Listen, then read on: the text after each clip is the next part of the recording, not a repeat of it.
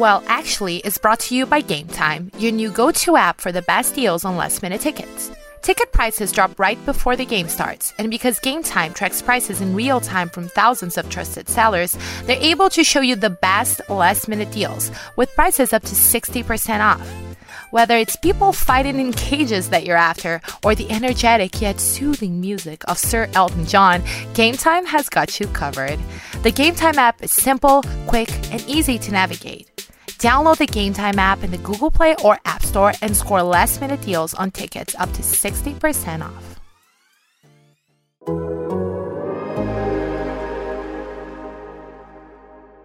Hello, everyone, and welcome to this week's episode of Well, Actually, the Athletic MMA's podcast about MMA and other stuff.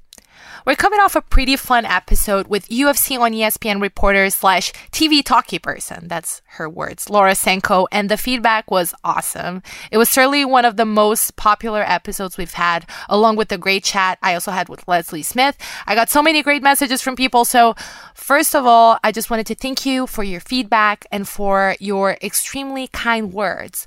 But also, I gotta say, I'm a little hurt. Am I not just enough for you by myself? Is that what you're saying? My rants don't just cut it anymore?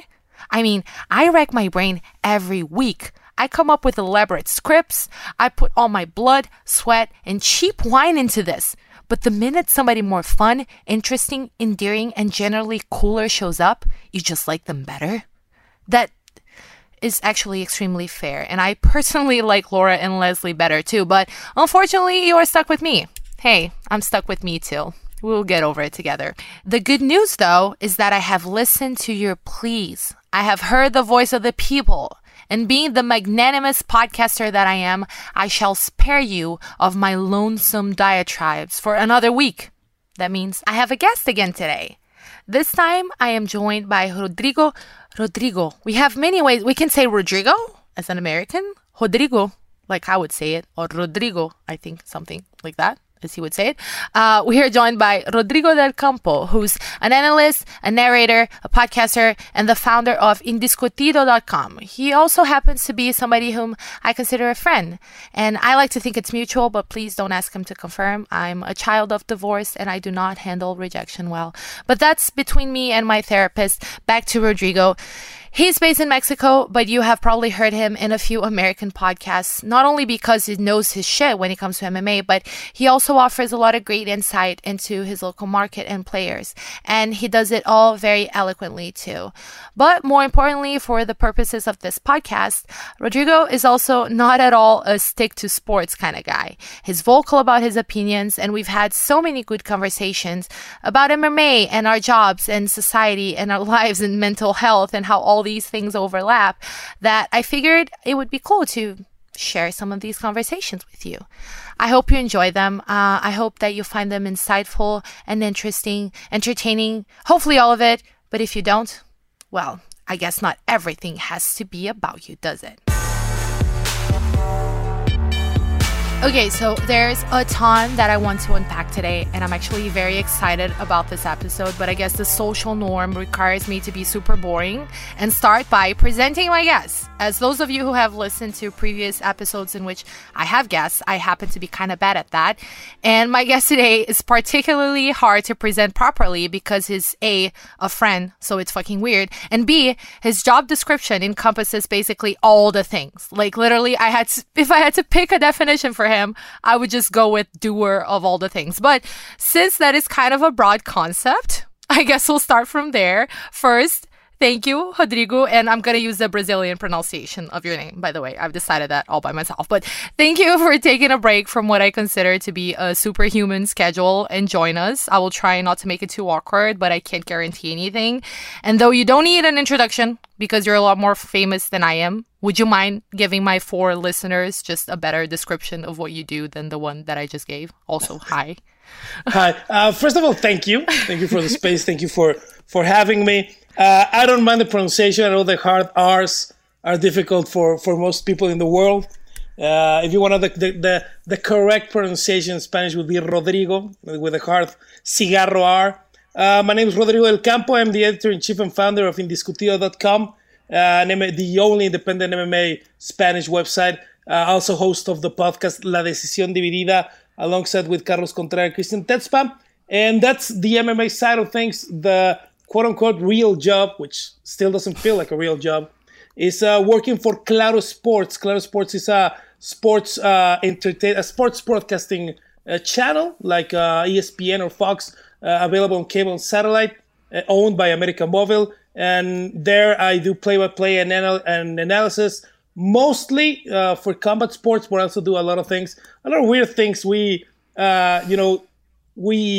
nickname for the channel is ESPN 8, the Ocho, ESPN Ocho, because we have a lot of weird things. I do judo, I do taekwondo, I do MMA. I also do play-by-play for drone racing, which is kind of weird. What is that? Drones, like small flying drones. They put curses. Yeah, I mean, it sounds literal, but it's literally drones racing. Drones racing, yes. The DCL, the Drone Champions League, is what I do. So I do a lot of things there, but mainly play-by-play for combat sports. You did play-by-play you were telling me the other day, and I was like super impressed because that's super impressive. But you did play-by-play for the Olympics, right, here in Rio? I've done 2 Olympics by now. I did the Rio Olympics, where I did judo, taekwondo. I did wrestling, little of weightlifting, volleyball. I did a couple of games. Basketball. I did a couple of games, but mainly wrestling, judo, and taekwondo. And then in 2018, we did the Pyeongchang Winter Olympics, where I did all the sliding sports. I did skeleton, luge, and both bobsleds, 2 and 4 men. Oh, that's why you're counting 2 Olympics. I mean, you know that Brazilians, we don't count Winter Olympics as Olympics. Like, what is no? We don't even know. Like, it's just it's half an Olympics, if you ask me. But that's probably my most controversial opinion in this podcast so far. I like that you're modest about it, though. I did a little bit of wrestling, a little bit of this in the freaking Olympics. But as far as the MMA part goes, so how long has MMA been a part of your professional life, you could say? As a professional, it's been 7 years, a little over 7 years. I've always loved MMA. I mean, no one really believes me, but in Mexico, especially in the mid-90s, there were a lot of cable systems that depended on pay-per-view and had a lot of pay-per-view events available. One of those systems was Multivision, which had the original UFC 1 and UFC 2 available for purchasing. I was doing martial arts then. I was enthralled by the whole thing. When they say in the documentaries about the knowing if the sumo guy can be the kickboxing guy, I was that guy that said, "Oh, I want to know." So I've always loved the UFC. I've always loved MMA. Fell in and out of it for a while. Got back into it like in the early 2000s. And when a spot up and opened a website that a friend was doing, I was doing TV production then, and I was doing content production, media production then, and I was really burnt out, and I really didn't want to go on with it. I lost an agency in a lawsuit with a partner and associate, so it's kind of hard. But a friend of mine, a really good friend of mine, who's still a good friend of mine, Ivan Lira, opened up a website called La Ciudad Deportiva, and they wanted to cover MMA. They saw that no one really in Spanish was covering MMA, so they gave me that gig. They said, "Hey, you like MMA? You can be a one-man production team because of all the video knowledge you have, and you're a good researcher." I've always been a good researcher, so I started covering like MMA. Like a nerd, basessically. You've always been a nerd. I've been the nerd. I don't know. I've always been the nerd. I still play video games. I don't mind. I'm cool with it. And yeah, I'm a nerd too. This is a safe space. Perfect. Yeah, my first event was UFC 148, July 2012. So, so it seems like it was kind of a bit of a combination of things, right? Because MMA, it's an interesting industry, right? Like in terms not just the fighters, but the personalities around it. Like the media, we're also, I think, a very diverse group. I think a lot of people looking from outside can't really understand what got us into this predicament. I know I have a tough time when I am asked this question about how did you get into MMA? Like it's got a few layers, but what I can come up with is that I fell in love with the stories. And it's a wealth of stories in MMA, right? And it never ceases. And I feel like that's kind of got me into it and what's kept me into it. So you sort of touched on it, and by just like your curiosity around which martial art is the best, and then obviously the professional circumstances. But what really, once you got started into it, like you started a website, you started a podcast, like you really got into it. So what really drew you to MMA in sort of like an emotional level, and what has kept you in it for this long? It's a very abstract question, but you've heard my podcast, so you know how I roll. No, I get it. The first thing that attracted to me as just working in 2012 was I loved journalistic work. I've never really done it. Done a couple of things. I used to work in PR also for a while, and I've always been attracted to it. I've always been attracted to researching. I've always been attracted to investigating. I do a lot less on the journalism side right now, but then I used to love it, and I still do love martial arts. And I really was in the loop with the UFC at that time. So I knew the stories were interesting, especially like being the first event that I covered, UFC 148, with Sonnen and Anderson Silva, and just being upset at the remarks of Chael Sonnen and seeing how revered was Anderson Silva by the fans in Brazil, and all those stories that, having Tito and Forrest Griffin on that co-main, which was the retirement fight for Tito, but ended up being also Forrest's last fight. So the stories that kind of drew me in, and just I know we have a problem with way too many cars right now, but I think the fact that we had so many cars then kept me just going back to the work.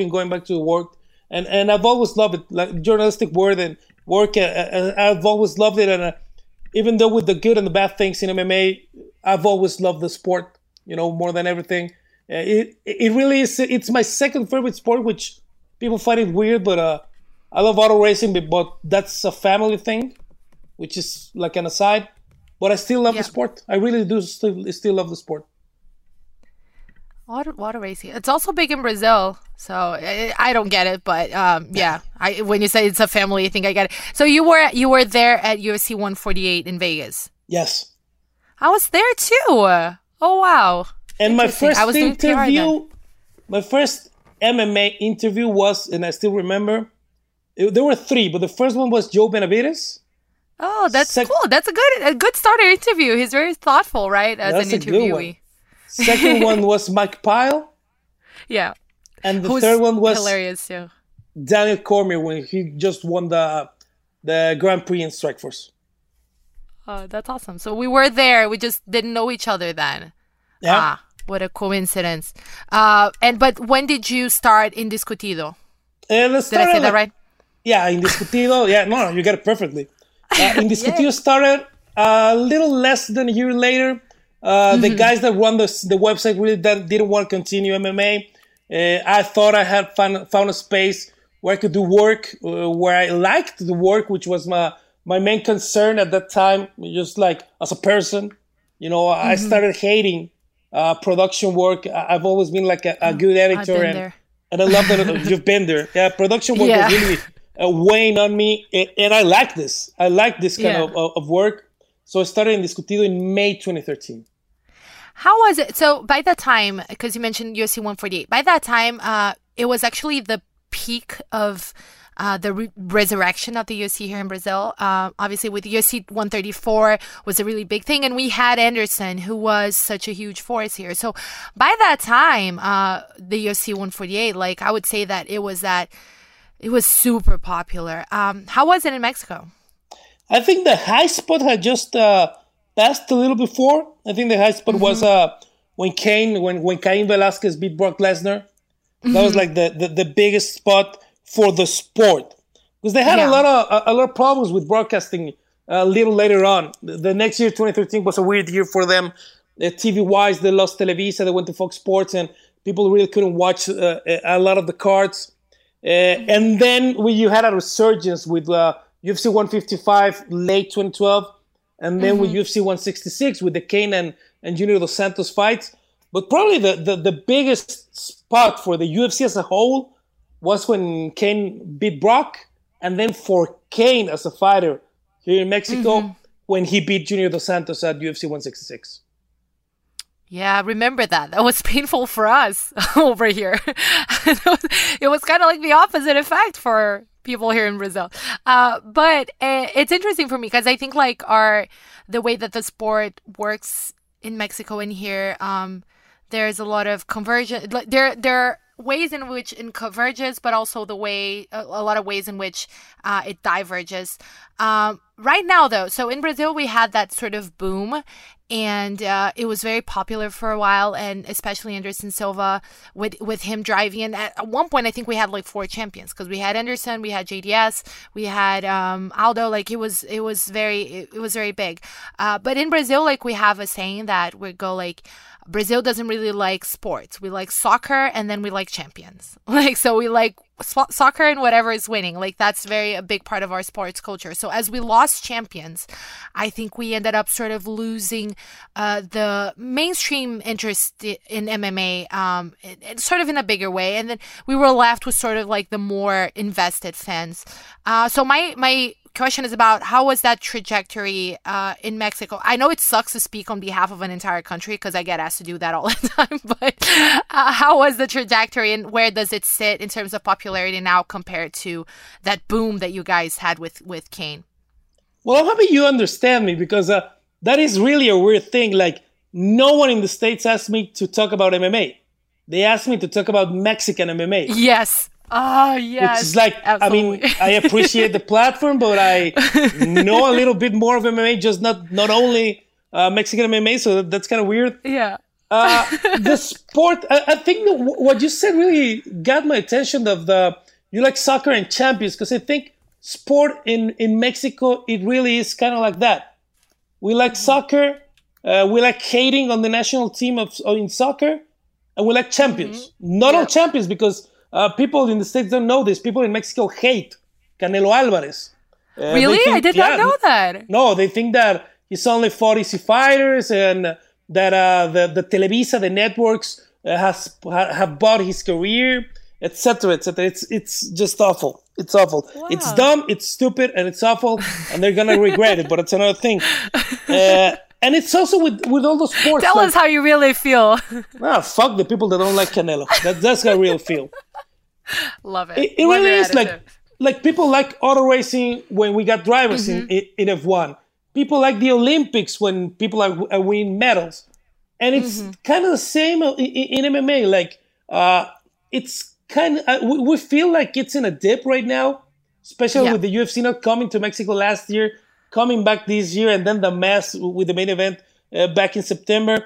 Like, people, there's a contingent that they see the UFC and they think the UFC is going to bring to Mexico Jon Jones, or that Ronda's still fighting, or that Conor McGregor is going to fight in Mexico City, where you're going to say, no. Like, I get it, you're a casual, and you need casuals to fill like 20,000 people arenas.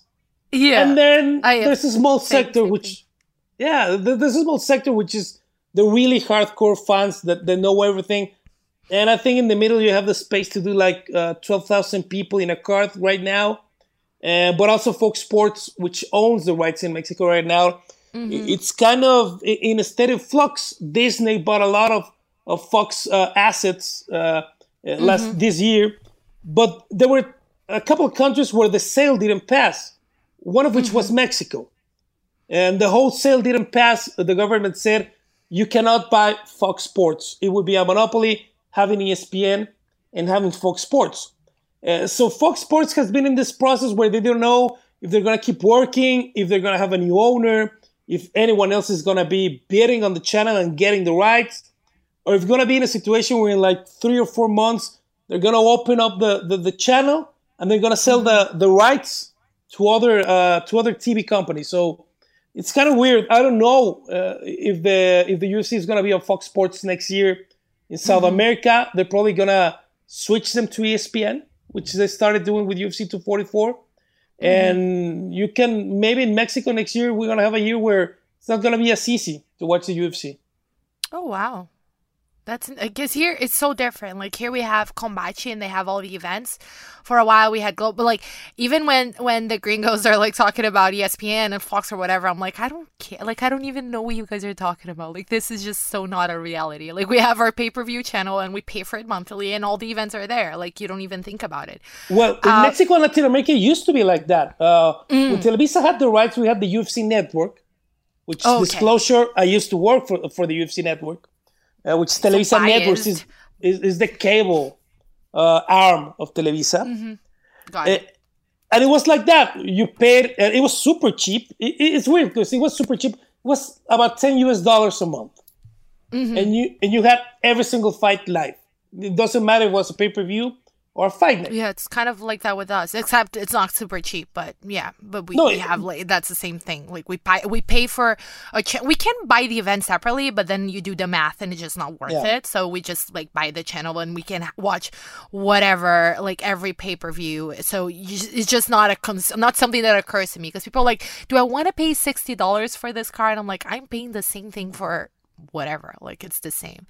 Yeah, the weird thing was that you can get. I'm sorry to interrupt you. You can get a whole cable system in Mexico with about 100 channels for the same $10 a month. So you're not gonna pay your monthly cable bill for a single channel. So it didn't work. That makes sense. Here it's expensive though. It's comparatively, but it's funny what you mentioned that it really hit home because it's the same thing with me. It was like people are like, "Oh, can I have you on my podcast?" I'm like, "No, sure." And either it was to talk about like and I was like excited because like I'd studied the card, I'd watched the card, I'd covered the card, I'd interviewed people, like I know what I'm talking about. And then the question was like, so how does Brazil feel about this? Yeah, well, it's kind of a big country, so I can't speak on behalf of everyone, or like women. Like, so how do women feel about this? Again, we're not a monolith. We have our own sort of perceptions and they're different, but okay.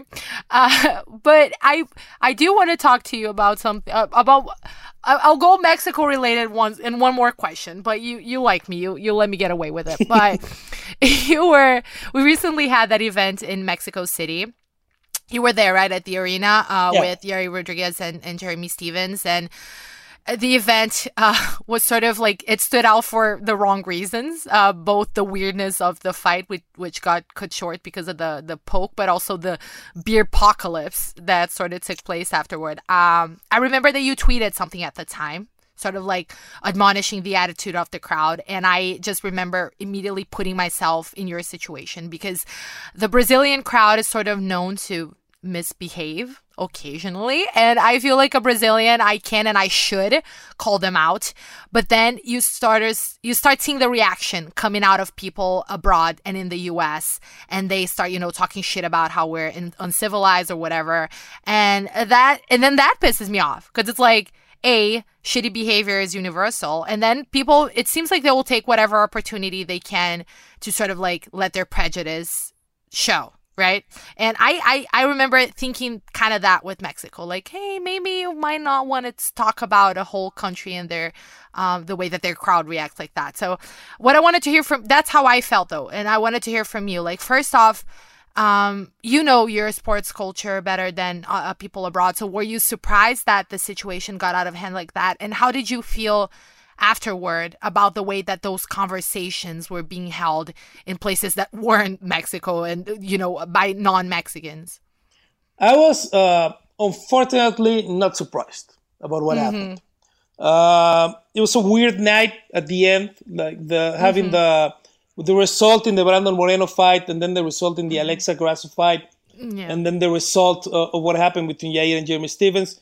There is a complication where that arena sells way too much alcohol. Such a thing? Is there such a thing though as too much alcohol? You can buy an entire bottle of alcohol at the stand. What? Okay. Not drink by drink. You can buy the whole just the bottle. Ugh. Okay. Yeah. Now I see the definition of too much alcohol. And then every single year we've been there, there's been fights in the stands. Every single year.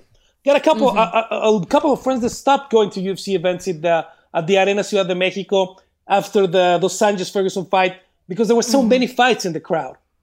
Got it. And then you had the results of the two prior fights, and then that one, it was a cattle. It was going to explode. We knew it. Like when we were I was in the media room. I wasn't in the arena floor. But when we saw that Jeremy couldn't continue, we knew. Like we knew people were going to act up. They were going to throw stuff. Unfortunately, Mexican fans are like that. When the U.S. national soccer team comes to play at Estadio Azteca, every single year. They just pelt them when they come out into the field every single time. Cops either don't want to or don't care enough to stop it or use it like a home field advantage. It really looks like a Copa Libertadores game when they walk out. So we knew. I was upset. I was disgusted. And then you have a lot of sides in the conversation. The first side, and I do, have the little sin of sometimes being way too general about stuff. And I really say that, the Mexican crowd sucks and Mexican fans are sometimes the worst. And then you get the one, I didn't do it. I'm not. Don't bunch me in with them. I'm not with you. I know you're not with them. It's called hyperbole. Stop. And then you start getting and I'm not going to generalize as U.S. fans, but you do get foreign fans that start crazy. Mexicans are animals. What did you expect? They're like, you get the whole extreme. Settle down, buddy. I know you're racist. I don't give a shit. But it wasn't a good impression. I mean, even if Dana White, finally, when we talked about it publicly, he was like, it's fine. We knew. We went to Tijuana. But when you saw Dana White talk, because he said, we went to Tijuana for a boxing fight, and they started throwing beer.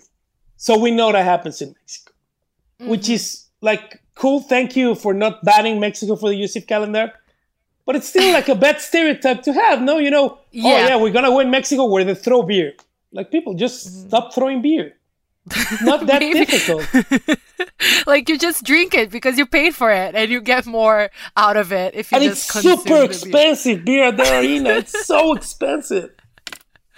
Something I think that both of us have in common in terms of just the way we go about the sport is that we address a lot of the toxic aspect of it. One thing that I saw very recently, you actually RT'd something about it, was this tweet by Jorge Masvidal, or / probably Masvidal's manager, which had a pretty homophobic tone, I think it was mocking Grinder or whatever. Like, it was just very childish and gross and homophobic. And I think, as unfortunate as it is, like, it wasn't necessarily surprising to either of us. Like, I don't think we collectively treat this type of behavior as an anomaly anymore, because we just, like, considering how often homophobia and misogyny are not only tolerated but sort of encouraged, right? It's just like, it's just another day, I guess. And I don't think that's an MMA specific problem. It's a culture problem, but maybe because it is such a male dominated universe and we're so immersed in it, it gets very much in your face. I often talk about my own issues and my inner conflicts in balancing, right, what I think are the really cool aspects of the sport, which we have talked about, and the shitty aspects. But I wanted to ask you, like, as somebody who is in tune with those issues as well, how is that balance for you? Like, do you have those same struggles? How do you sort of like compartmentalize the bad so you can work and deal with the good? Just want to get the tweet right. It's said, I would like to know the rules of engagement for UFC event coming up, brought to us by the same boys who gave us Hogback Mountain and Grindr.com. We know hugging is strictly enforced and mandated, but what about punching, knees, and elbows? # asking for a friend. Thank you for being a real journalist and having the tweet. So it's like, go ahead. First of all, it's like, the bad thing is that it's going to be accepted. Yeah. That almost no one's going to push back and say, hey, dude, like, have a little class. Like, I think that most interactions on the internet and Twitter and Facebook, I know a lot of people that we say in Mexico that when you do that kind of drama, they're, tearing apart their clothes. We say, se está rasgando la ropa. When they say, like, hey, you can't say anything, or the PC police or whatever, for me, it's real simple. It's, don't be a piece of shit. That's it. Don't be a shitty person. Like, doing this is kind of being a shitty person. Like, yeah, I know, Kobe wrestles and Kamaru wrestles, and we know. It's not even funny. It's just stupid and condescending to everyone. It's difficult. In Mexico, it's unfortunate, like in a lot of part of Latin America, homophobia is just so intertwined with everything. I was talking with a fighter friend a couple of weeks ago, where it gets to a point where you can't talk good things about a male friend or a male fighter because, oh, so you like him. You like him, right? That's where you're talking good things about him, right? There's even the joke in Mexico that you're going to buy him a convenience store. There's a very popular chain of convenience stores here in Mexico called Oxxo. And you say, oh, so you're going to buy an Oxxo for him. But why? I Exactly, don't understand because now you like him, no? You're talking. So you buy him a convenience store? Le pones un Oxxo, is what you say. So, yeah, you're in love with him, so you're going to put a business for him so he can eat. Got it. You got it. So it's like, now we can't even talk good things about anyone else because I'm in love with him, because I'm gay, and you get the slope and the slope. And in Mexico, we have the unfortunately thing with FIFA and in soccer, where they do a homophobic chant at every goal kick, where they start screaming and then yell out the F word in Spanish. Yeah. And it's so intertwined, homophobia, in Mexican culture and sports culture here in Mexico. Is it the word that Verdun used that time that got him in trouble? It's a word with a P in Spanish. I'll text it to you if you want. Okay. We're such a PC show. Oh my god, I cannot stand this. But I don't like saying it. And I don't say it either. That's why I love it. The thing is, we've really analyzed how homophobic the word is. Why? Yeah.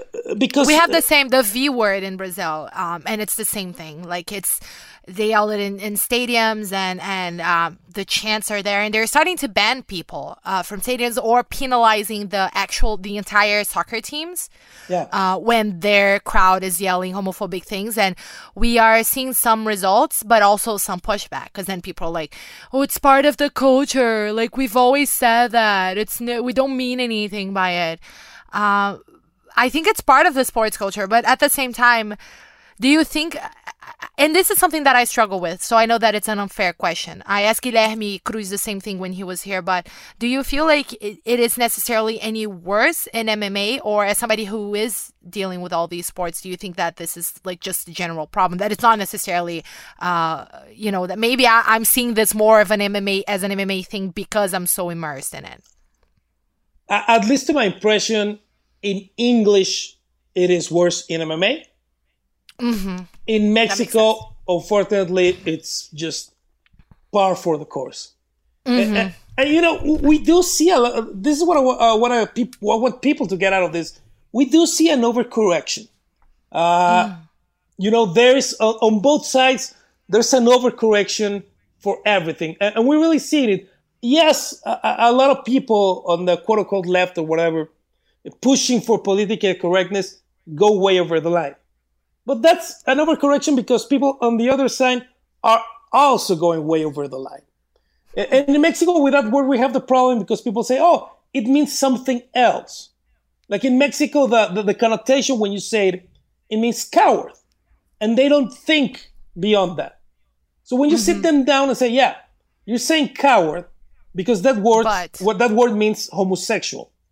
And for people in Mexico, homosexuals are cowards because they're like women. And women are cowards because they're women. So that's the whole context of the word. That's why it quote unquote means coward. It doesn't mean anything else. It's being homophobic because you think that a gay person is less than a man because it's a woman. And then you're doubling it because women are less than gay men and men. I think it's what you're touching on. It's kind of like the same with the sexist, the way that people use sexist things in a way that they don't necessarily see as harmful. Like they will call other people bitches and be like, oh, and Masvidal was actually one of those guys. I saw him like saying bitch, and then right afterward he was like, with all the respect to women and stuff, like, but at the same time, it's kind of like about understanding that at the root of the word that you're using, that it just seems harmless. Like there's something else. Like maybe you don't mean it that way, but there is something else. So, but I get it. When you say in English that maybe like as Latin American cultures, maybe we have that problem more than perhaps in the US, or perhaps more openly. But in terms of just the sports culture there, perhaps MMA is a little more toxic in the US particularly. Yeah, I felt that the arenas covering the sport sometimes when we're talking in Spanish, and I felt it. Unfortunately, I felt it even in the press room a couple of times. So I think it's a little bit, at least from my experience, it's a little bit bigger in MMA in the States, and unfortunately in Mexico, homophobia is just a part of everyday sports, which kind of sucks. Yeah, it's very this took a very depressing turn, but we're gonna keep on that depressing slope because we're speaking of toxic things. So I'm gonna introduce my next toxic subject because it's something that we both talked about, and when I say the name, you're gonna know. Colby Covington. I think it's safe to say that neither of us are big fans, and a lot of people I guess aren't. But I think when it comes to Colby, what it seems to me like is that people are having different conversations. Like, I think most people would agree that Colby is just kind of lame and that his gimmick is just kind of like a stupid person's idea of what a smart marketing strategy would look like. But I do feel like our maybe North American white male counterparts are often discussing it all in terms of, is this gimmick effective? Like, is it working? Is it really, turning into views? Like, is it annoying? Is it charismatic? Because it's very easy to dismiss something as just a character and not really think about what that character is saying. And I think we're having the discussion more in terms of, is this gimmick just downright fucking offensive? Because we kind of see beyond that. Like, that MAGA wearing douchebag using women as accessories and like talking about entire countries that may or may not be Colby as a person in real life. We don't know. Like, I don't know him personally, but I do, like, this is my interpretation. I don't want to put words in your mouth or project, but I do feel like this is a dude who exists in real life and that whoever he is, he will find inspiration in characters like Covington. So, my question for you, like, I guess we know that Colby Covington is problematic, but how problematic do you think that he really is? Like, do you feel like we're taking the whole thing seriously enough, collectively as media? When some of the people in the U.S. start talking in media about Colby's gimmick, and what you're saying, if it's effective, it's selling tickets, if it got him the title fight, etc. I kind of wish, like, keep talking. You're almost there. You're almost there. What's next? Because that is a part you have to talk about. Mm-hmm. It is working. Mm-hmm. It's an aspirational gimmick because all the little MAGA insult boys wish they could have women like Colby. Wish they could have women as accessories. That's a fantasy that the president's selling to them. I want to be like that. I don't want to be a cashier. I don't want to be just a high school graduate. I want the girls. I want the money. I want to be Colby. So that's why it works.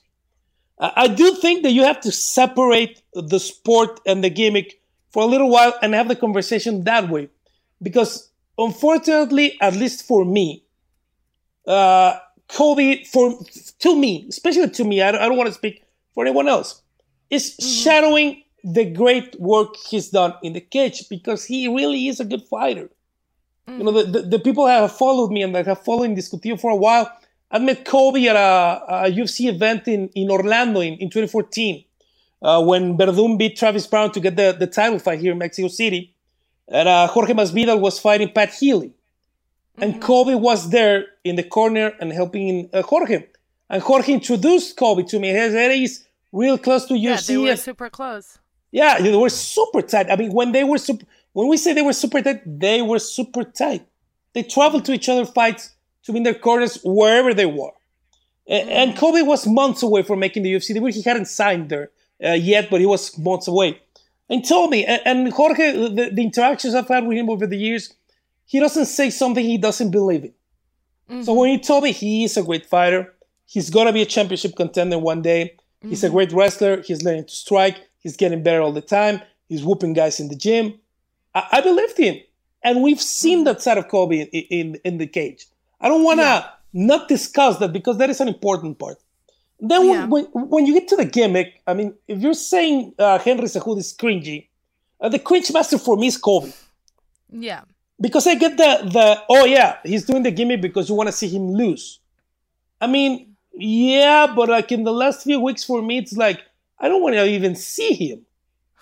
Like I'm done. I'm tired.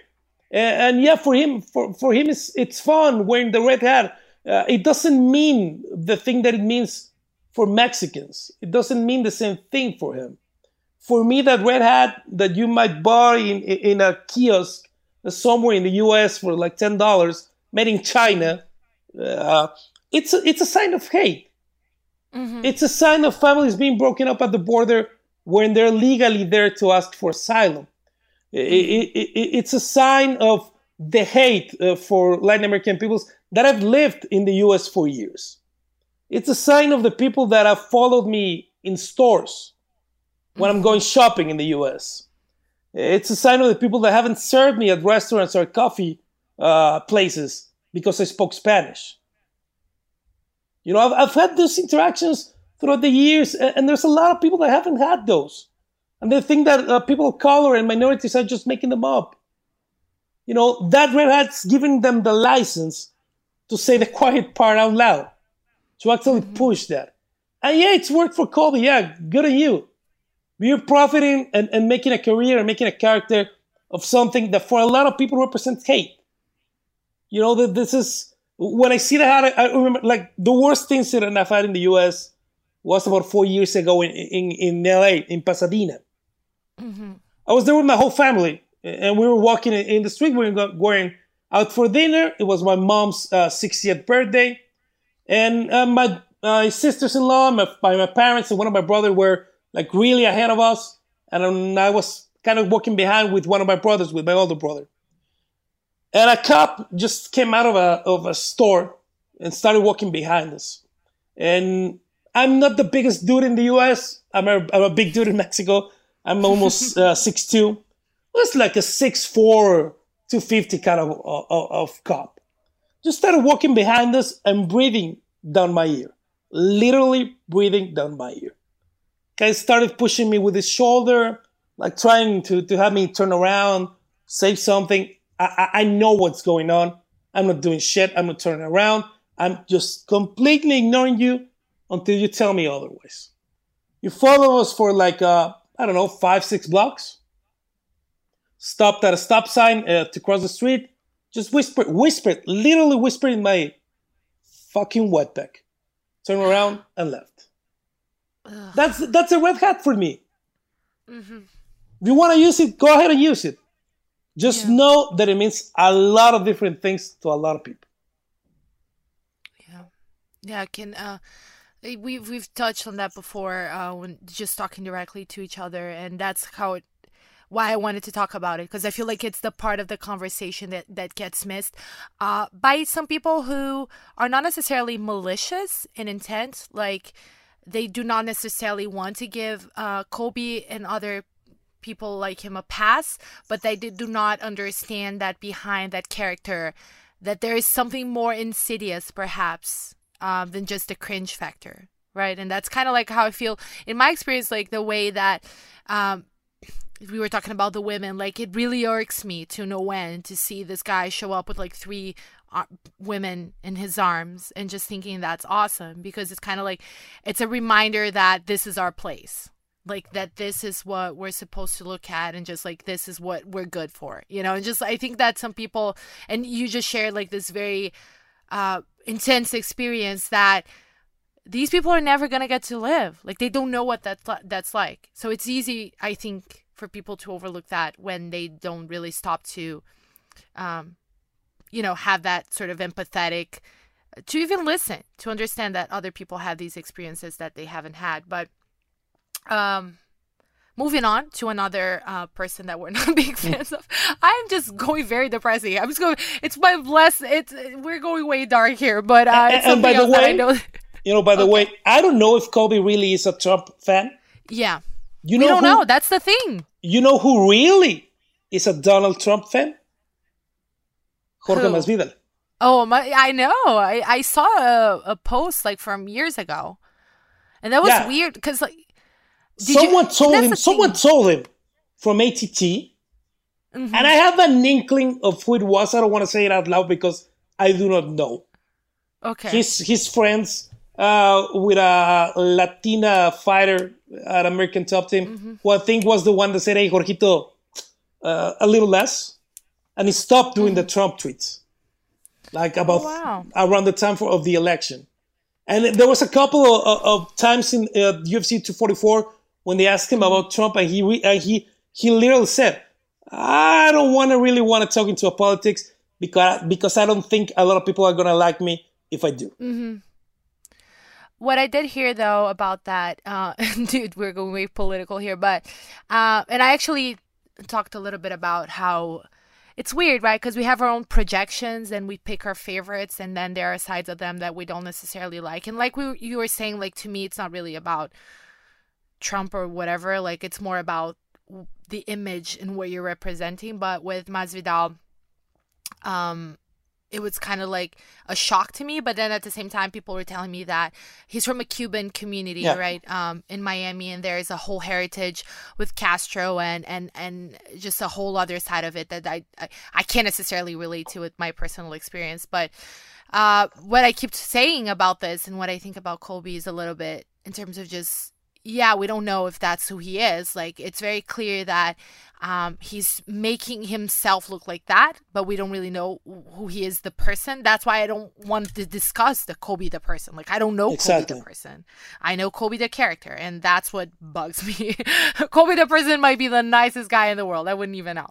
But speaking of just problematic guys, because it's something that you actually had a cameo in my podcast in the past, right? When I did the Greg Hardy episode, and I asked opinions of him, and yours was like, and I quote, "Fuck Greg Hardy and anyone who cheers for him." You asked me to be quoted, by the way. Yes. You talked about how your Indiscutido doesn't cover him at all, right? At all. And that's interesting because it's not a choice that a lot of people make. And I think we understand how this business works, how media needs to meet clicks and shit. Like, I'm privileged. I'm in a privileged position now at The Athletic because we're like a different model, but I wasn't before. I might not be in the future. The general feeling was sort of like, you can't escape this guy. Like, you have to cover him. You have to give him attention.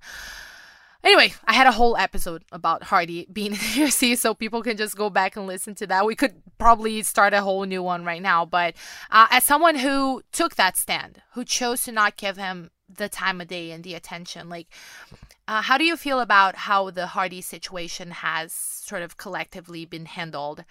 Not just by the UFC, but the media, the fans, everyone else as well.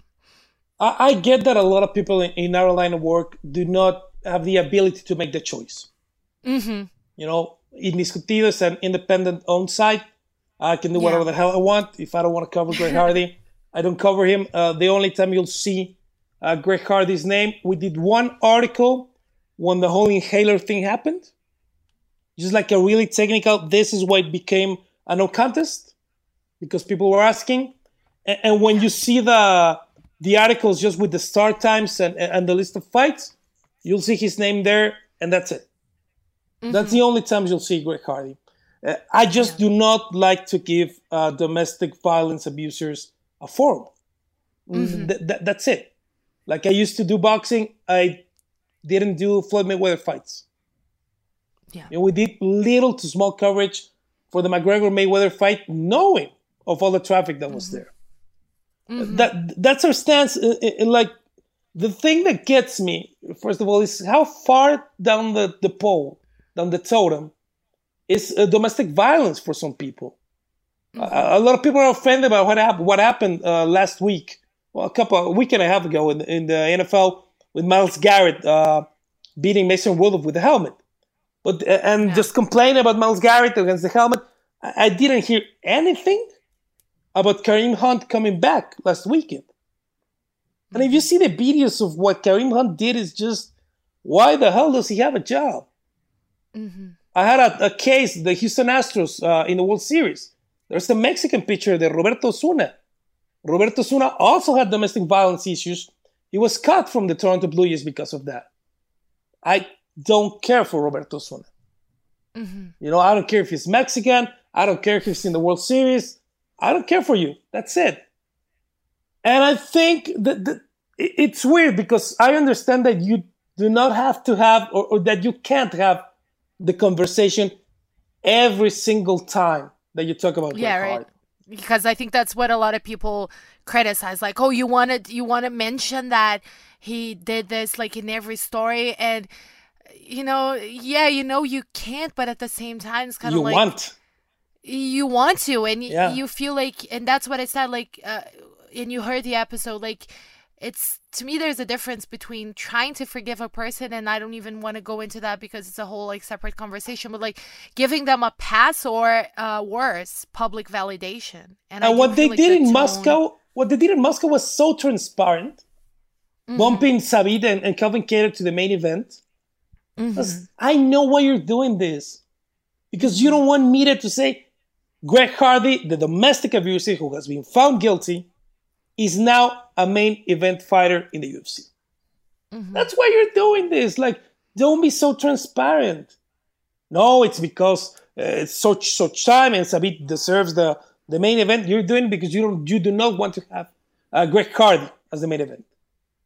You don't want to have the scrutiny again and again. And it's going to happen. The thing is that it's going to happen again.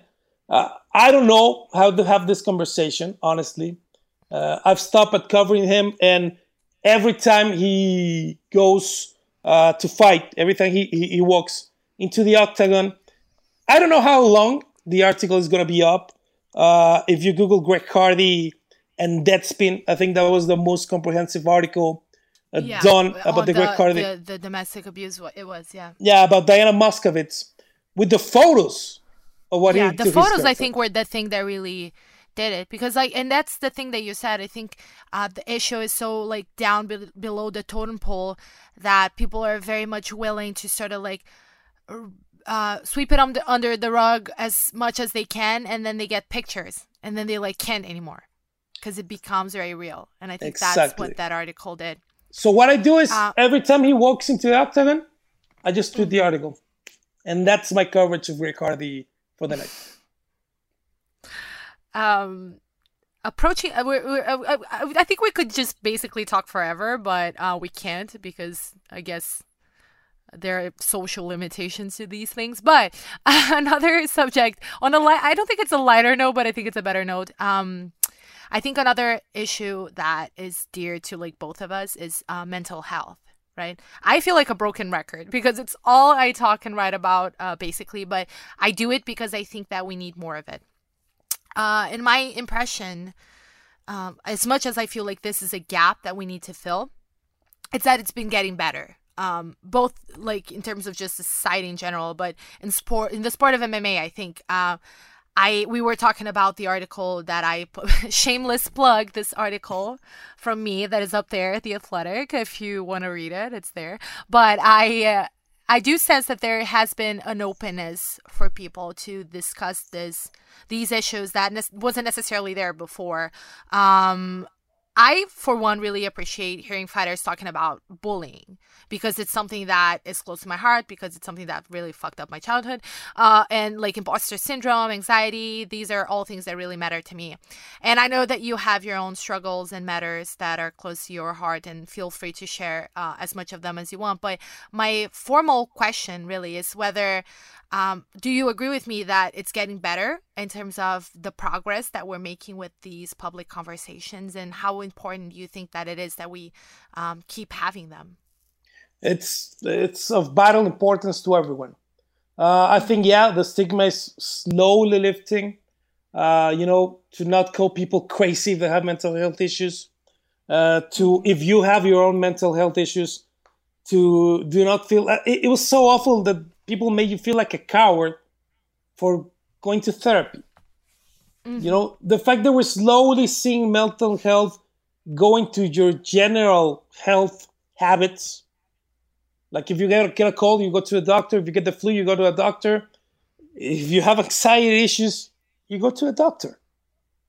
Yeah. It is. It's not simple because of all the stigma behind it, Bullying was also part of my life in both ways, which is really weird looking back. I just turned 40. And when I was little, when I was in grammar school, what we call in Mexico, primaria, I was bullied a lot. And also through junior high. And then I hit a growth spurt. And I stand almost 6'2", and I wore US 13 size shoes. And I could dunk a basketball in high school. And then I became a bully. Because I was bullied so much. I said, okay, finally I have the power to fight back. Wow. And there was somewhere between my sophomore year where I was saying, hey, maybe I am becoming a bully. Maybe I should stop. Yeah. You know, it really was weird, but it helped me see the subject from both sides. You know, I was the cliche angry man who fought in the streets a lot. Fortunately, it's been a long time since I fought in the streets. That has come down. And I'm not one to exhibit my social life or lack of thereof in social networks, in social media, but I do speak openly. Is that a jab toward me? I felt very attacked. Not at all. This is a personal attack. No. Here's what I'm saying. I'm not like that, but I do not deny, and I try to be open of the things that happened to me. In 2017, probably around August, I was having some health issues. I was having issues with my heart. I have issues with my stomach. I used to have very bad acid reflux. It's kind of under control now. And there was a point in August 2017, late August 2017, where everything was going great in work and in life and everything. And the stomach issues got worse, and my medication for the heart didn't work anymore. Wow. And we couldn't really all the while you were working and like doing well at work. Yeah, that was the start of the problems, because everything was going real well. But then what happened is, without my medication, finding out the correct medication for my issues, and with the acid reflux so bad, I started getting dizzy every single day, every single time. And then when you do play-by-play and you use your diaphragm so much, and you have acid in your stomach, you start pumping it up to your esophagus. It's kind of tough sometimes. And then, because my medication for the heart wasn't working, every time I started doing work and started doing play-by-play, I was getting dizzy, like really, really getting this big dizzy spells.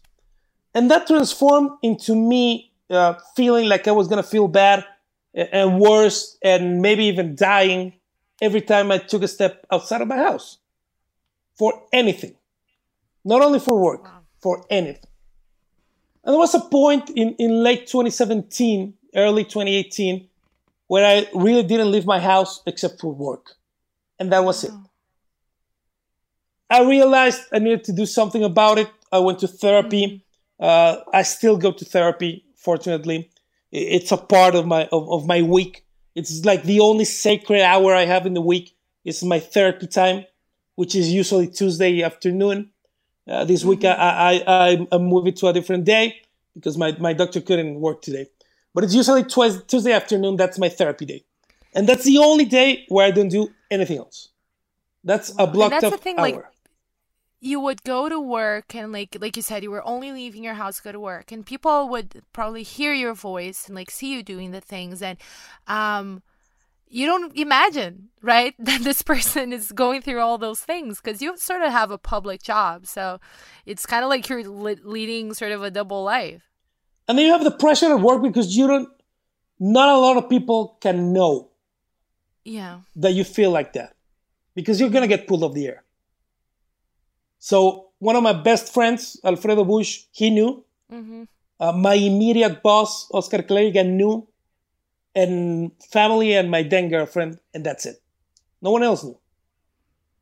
And I started going to therapy, and I started getting better. I unfortunately have very bad anxiety. I do have, and I've had, now that I see it clearly during my life, OCD issues. And that was the root of the problem, because I started feeling bad, so I got anxious, because when I went to work, I felt bad. And then I started feeling worse when I was working, and then the OCD kicks in. Why are you feeling this way? Something's wrong. Something's going to happen. Something's going to happen. You're going to have a heart attack. You're going to be dizzy. You're not going to be able to drive home. You're not going to be able to finish the work. They're going to pull you off the air. You're going to lose your job. everything just goes into a spiral. Yeah. So it combined that with therapy, the spiral started to end, Yeah. and we found the balance with the medication. And I've been good for about a couple of years now. Unfortunately, this year, personally, has been the worst year of my life. Fortunately, I've been taking care of my mental health because I don't know what would have happened. In January, my then mother-in-law died after a brief battle with cancer. Then in April, her own mother, which was like a third grandmother to me, passed away. Then in May, my relationship with my then girlfriend after 12 years ended. And then in July, after a 2.5 year battle with a rare form of cancer called GIST, GIST, my mother passed away. And I can honestly say right now that without therapy, that without control, I have no idea where I would be this year. And I do speak openly about it. I speak openly in my spaces, in our podcast, when we do radio. And I tell people this thing, I'm not a therapist. Yeah. But my DMs are open. If you need someone to talk, if you're having an emergency, if you just need someone to listen, absolutely feel free to message me. And this goes out to anyone who's listening right now. My Twitter handle is @Rothvelcampo, RODDELCAMPO. Absolutely feel free to write to me if you need anything. If you feel like you should be getting help. If you feel like you should be getting help, try and get help. I know it's not easy. I know it takes courage. I know it's sometimes. I also know the economy side of it. It's not cheap. There has been weeks for me, especially a couple of years ago, where I wasn't making much money, when it was hard to get the money for my therapy appointment that week. And I get it. If you need to speak, I'm really open to it. Like, absolutely, feel free to DM me. Feel free to talk to me.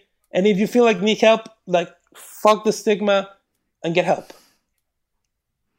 That's like really awesome of you to share. Thank you so much. It's something that I touch on, but I just feel like it's really powerful to listen to people who go through things. We need sometimes to be reminded that shit's fucked up for everyone, and that the world is dying and everything sucks. Yeah, that's kind of my general message, but no, but I think it's really cool that you share this. Really generous of you to share this, because I know that a lot of people just need to sort of hear it out loud to sort of understand things. But just to finish, because Chris will probably kill me. Chris is our producer, by the way. We've been talking forever. But to finish, I saved what I think might be the best, but I don't know, because it's a mystery to me too. I know that you have a story that you wanted to share with me that I didn't allow you to share because I wanted to react to it in full time. A fight-related story about UFC 198. And in which occasion you were almost beat up by the brother of a famous UFC champion, if I'm not mistaken. So yes, if you could just finish this episode by telling us this little anecdote. It was a UFC 188 here in Mexico City. Oh, 88. Okay. Yeah, when Fabricio Verdum and Cain Velasquez finally fought. And this is also a case of media bias and media selectiveness in what people report or not. And not many people know this anecdote.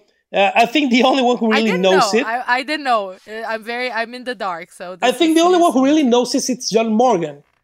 Okay. Because like he probably told it in his podcast. Exactly. That same day we talked about it on his podcast, and obviously the MMA media was completely silent because I know they're just a bunch of solidarity dudes working for each other. Oh my God. We're doing the open workouts. Conspiracy theory. No, not conspiracy theory, but because selective media bias. We're doing the open workouts, and we're doing the scrums. And we're doing the interview with Fabricio Verdum. Fabricio had this thing during UFC 188 that Cain wasn't really Mexican. And I remember that. We're kindly reminding him that, hey, we do not know the Brazilian Constitution, but the Mexican Constitution, what is officially known as the Constitución de los Estados Unidos Mexicanos, says that if you have one parent born in Mexico, it doesn't matter where in the world you were born, you are a Mexican citizen. Mm-hmm. Which is the case with Caín's father. Caín's father was born in Mexico. His mother is a first-generation American. His mother just passed away recently. So Caín is a Mexican citizen. If he wants to get a Mexican passport, if he wants to get a Mexican registration, he can do so. He is a Mexican citizen. And while we were doing this, Fabricio kind of got upset and a little thing. And then I heard from the back someone saying, gordo de mierda, which means fat piece of shit in Spanish. Dismissed it, heard it again, turned around. It was Felipe Verdum. And then Fabricio's manager, which I honestly do not remember his name. They were there. I remember. And right now it's Ali, isn't it? Right now it's Ali. This time it was a shorter guy, kind of bald, Brazilian, who was still, even when Ali was managing Fabricio, still, you think, worked with him. Mm-hmm. And I turned around and said, hey, what do you call me? Gordo de mierda. Stop calling me that. And the scrum is going on behind me. I'm the only one who's turned around. And then Felipe came and started pushing me with one hand. He just said, stop pushing me. Do not push me. He wanted like, hey, you want to fight? Like, I know I'm going to get my ass kicked, but you're not pushing me and you're not calling me a fat piece of shit.